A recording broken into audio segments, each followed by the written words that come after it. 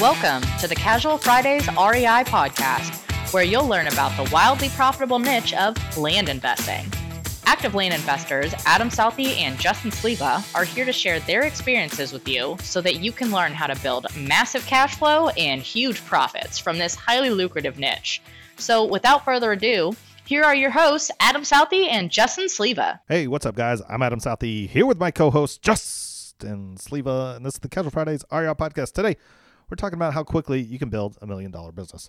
Before we do that, though, guys, let's talk about the Subdivide Masterclass. It's here. It's back. It is the absolute best Subdivide training program there is, and you want to be a part of it. It's more than training. It's a program. It's a family. It's a tribe.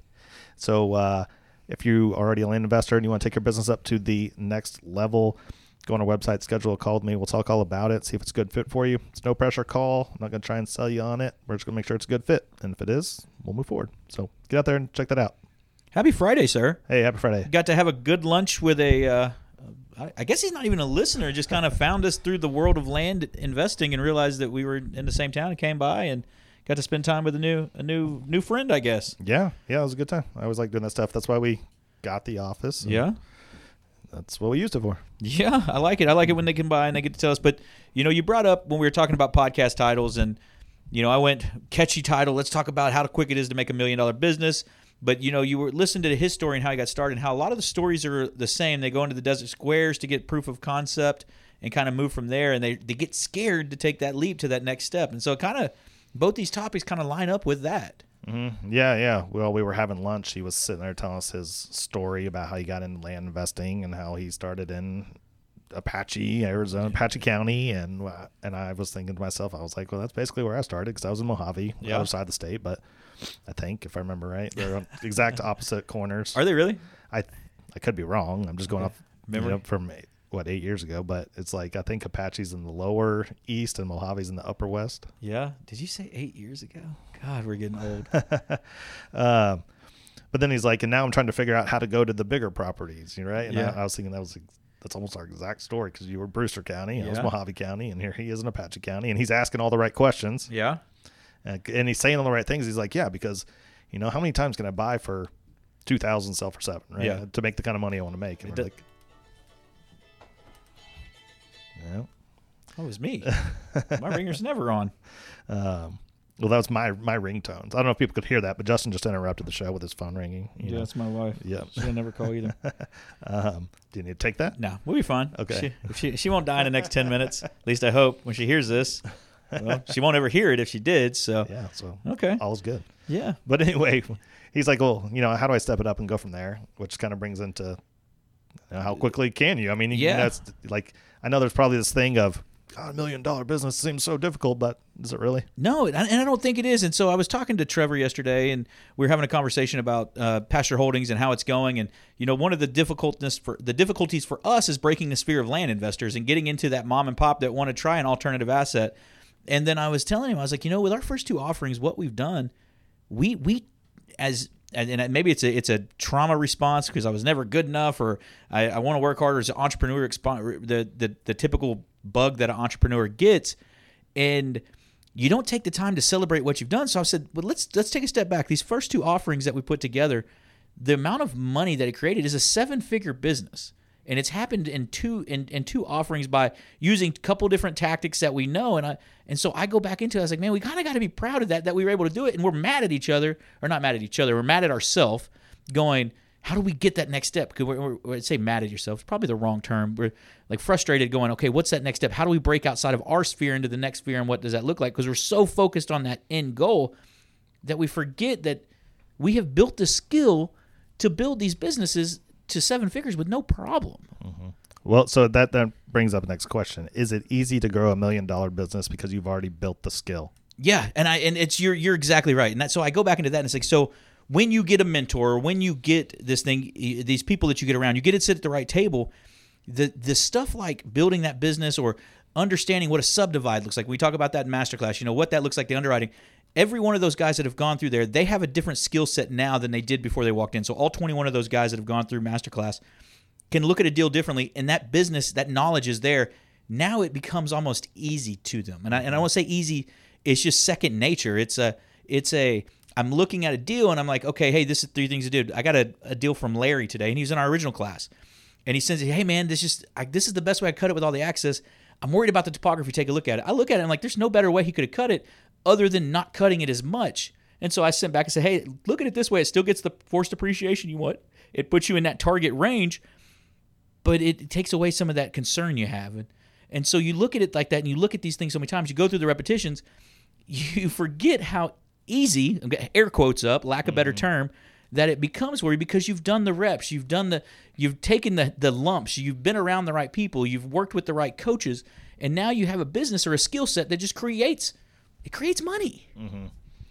And I'm going back to Travis, who we had lunch with today, right? Thinking about from his situation, right? The new person, how easy is it? And I think hearing how we started or knowing how we started and hearing how he's going through it right now, right? Is that, I don't want to say lack of confidence because he seemed a very confident guy, right? It was just like that know-how and like building that portion of it up. He just hasn't seen it yet. He hasn't seen it. He's like, so how many other employees do you have? And I was like, no, we just have Peyton. Peyton's here. Yeah. Why? Well, brokers sell it. I don't have to. My whole disposition is off the table. Mm-hmm. So all we have to do is funnel leads and work on our funnel, and then how we want to generate money outside of those deals or what that looks like. So is it a good deal? What is it? Does it hit these 3 or 4 check marks?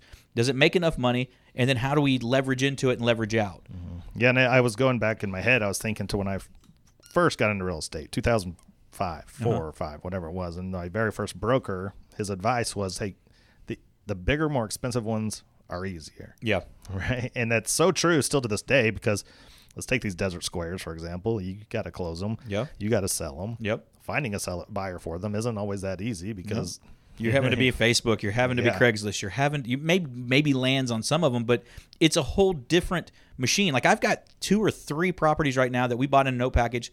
They're not what my normal dispo is because I bought them as a tranche.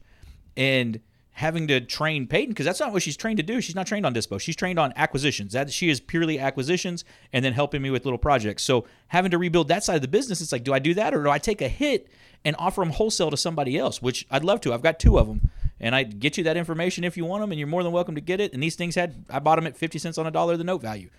But that's the thing is, once you start to focus in and you build your business, you build your skill set, you build the things that you become repetitious. For lack of a better term, you build your baseball swing. And you've got a good cut, you start hitting the ball more consistently. And again, it just becomes easier because now you're not the one having to do everything. Yeah. Title companies close it. Realtors sell it. Back to a title company on the other end. Yep.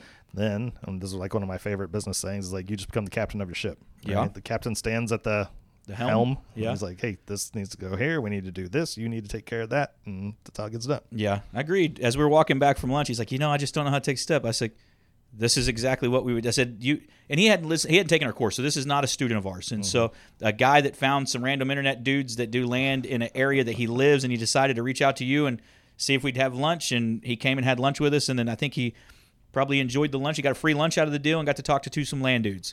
So, but walking back, he's like, I just don't know. I said, what's real easy? You just look at what we talk about, the Bass Boat property. You come out. This is a bigger property to cut your teeth in. Then you're going to offer 30 to 40 cents on a dollar. You're going to look at it when it comes back, see if it makes money, pay more if you need to, make the money, the return you want to make, and then do it again. You go to a broker and you go on with your day. And like you said, well, if you're doing one that makes $20,000 to $30,000 profit, and you do one a month, it's a really nice life. It's a little bit different. He's like, that's the thing. It's like, yeah, do one a quarter, changes your life. Get to one every 5 days. What's your life like? And so that's, so we go back to how easy it is to build $1 million business. I'm going to say we spent $400,000, $500,000, and we created $1 million profit. So we did that in, 6 weeks.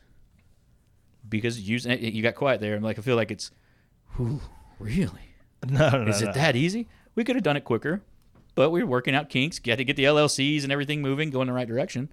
So that's how easy it is for us now. Could it be done faster? Yeah, I could think you could do it faster. And there's some internet guru that's going to come in and say, I did it in 4 weeks now, or I did it in 3 weeks. Care less. Still made $1 million on a business that's one of 21 LLCs that we own. So, that's what I'm shooting for with the people that listen to this, is having the confidence to know that they can start it up, but also taking that moment and saying, hey, now that I have the skill set, I need to appreciate the skill set that I've cultivated and actually take action. Yeah, I don't know what else to say. I mean, I agree with you at all of that, and it does seem very simple once you have the skill. Yeah. You know, and it's one of those that doesn't go away either. Yeah. I forgot how that was going through the conversation. It was like, yeah, you need money. You just send mail, buy property, and resell it. Yeah. It's one of those. It's just like a trade, a skill that you have from now on. Yep. Remember when we were kids and you needed money to go mow a yard? It's the same thing. You go knock on the door and say, hey, can I mow your yard? Sometimes they say yes. Sometimes they say no. They say yes. You mow the yard. You get paid. You move on. Hit the next one. Yeah, it's funny. I just thought about this when I had a yard mowing business for years, and I was doing direct mail, basically just putting flyers in people's mailbox all the time. Were you really? Yeah. Okay, look at that. That's back when Dad used to charge you for using his lawnmower, his gas. Yeah. I love that. And he wouldn't I would have to push my mower with the weed eater and the blower and the gas all the way up to Winscott. Okay. To mow yards So from our house. for those that don't know, that's about 2.5-3 miles uphill. Yeah, barefoot too, because you couldn't afford shoes. Yeah, they got ruined from doing all that. Yeah, but then I'd get home and my dad would be like, "Oh, $20 a yard, but my lawnmower, my weed eater, my gas, and so that's got to equal $15. So it looks like you profited $5." God, Bruce, you're just a rebel. I remember that one. I'm going to put that on his on your sales slip for his cars when you're just letting them go one day at a time. There you go, Dad. There's your $15. Yeah. If I have the space, those cars probably won't go anywhere. Yeah. Well, Kaysen wants a red Trans Am Firebird, so just think about your nephew. That's all I'm saying. Just think about your nephew. Okay. See, because when I hear that come out of his mouth, ask him. He'll tell you. I want red Trans Am Firebird. So he'll tell you. He'll take. You're in the corner like, say red Trans Am Firebird. What he really wants is like the Smokey and the Bandit one, like your dad's a 77. I was gonna say 78, but they all kind of look the same. 77. His are 5-year increments, right? Yeah. Okay. 72, 77. 67, 72, 77. Yep. Okay. So he goes, I want that one, but I want red with the big silver bird. So that's the one he wants. Okay. So, but he's got one like that, and he likes the 72, but he wants it red. Like he has a red one model at home, so he likes both of them. But he would take a 67. He's gonna grow a ponytail, get gold chain. He's gonna be wearing gold chains and sleeveless shirts. Pichet's already offered to send him down all his tank tops. So when he gets older. But cool, man. Well, let's wrap it up. I think that we kind of prove a point there, like the skill set that we teach and that we work with, whether it's masterclass or it's just the blueprint itself, rinse and repeating and getting out of that buy for 2, sell for 7. While that sounds cool at first, once you step into that bass boat style property and above, that skill set doesn't go away, and it's really, really easy to grow your net worth. Mm-hmm. Yeah, cool. All right, guys, that's it for today. Then, as always, do us a favor, go to Facebook, Instagram, YouTube, Spotify, Apple Podcast, all of that places. Give us a like, review, subscribe, and we look forward, and we'll see you next Friday. See you guys.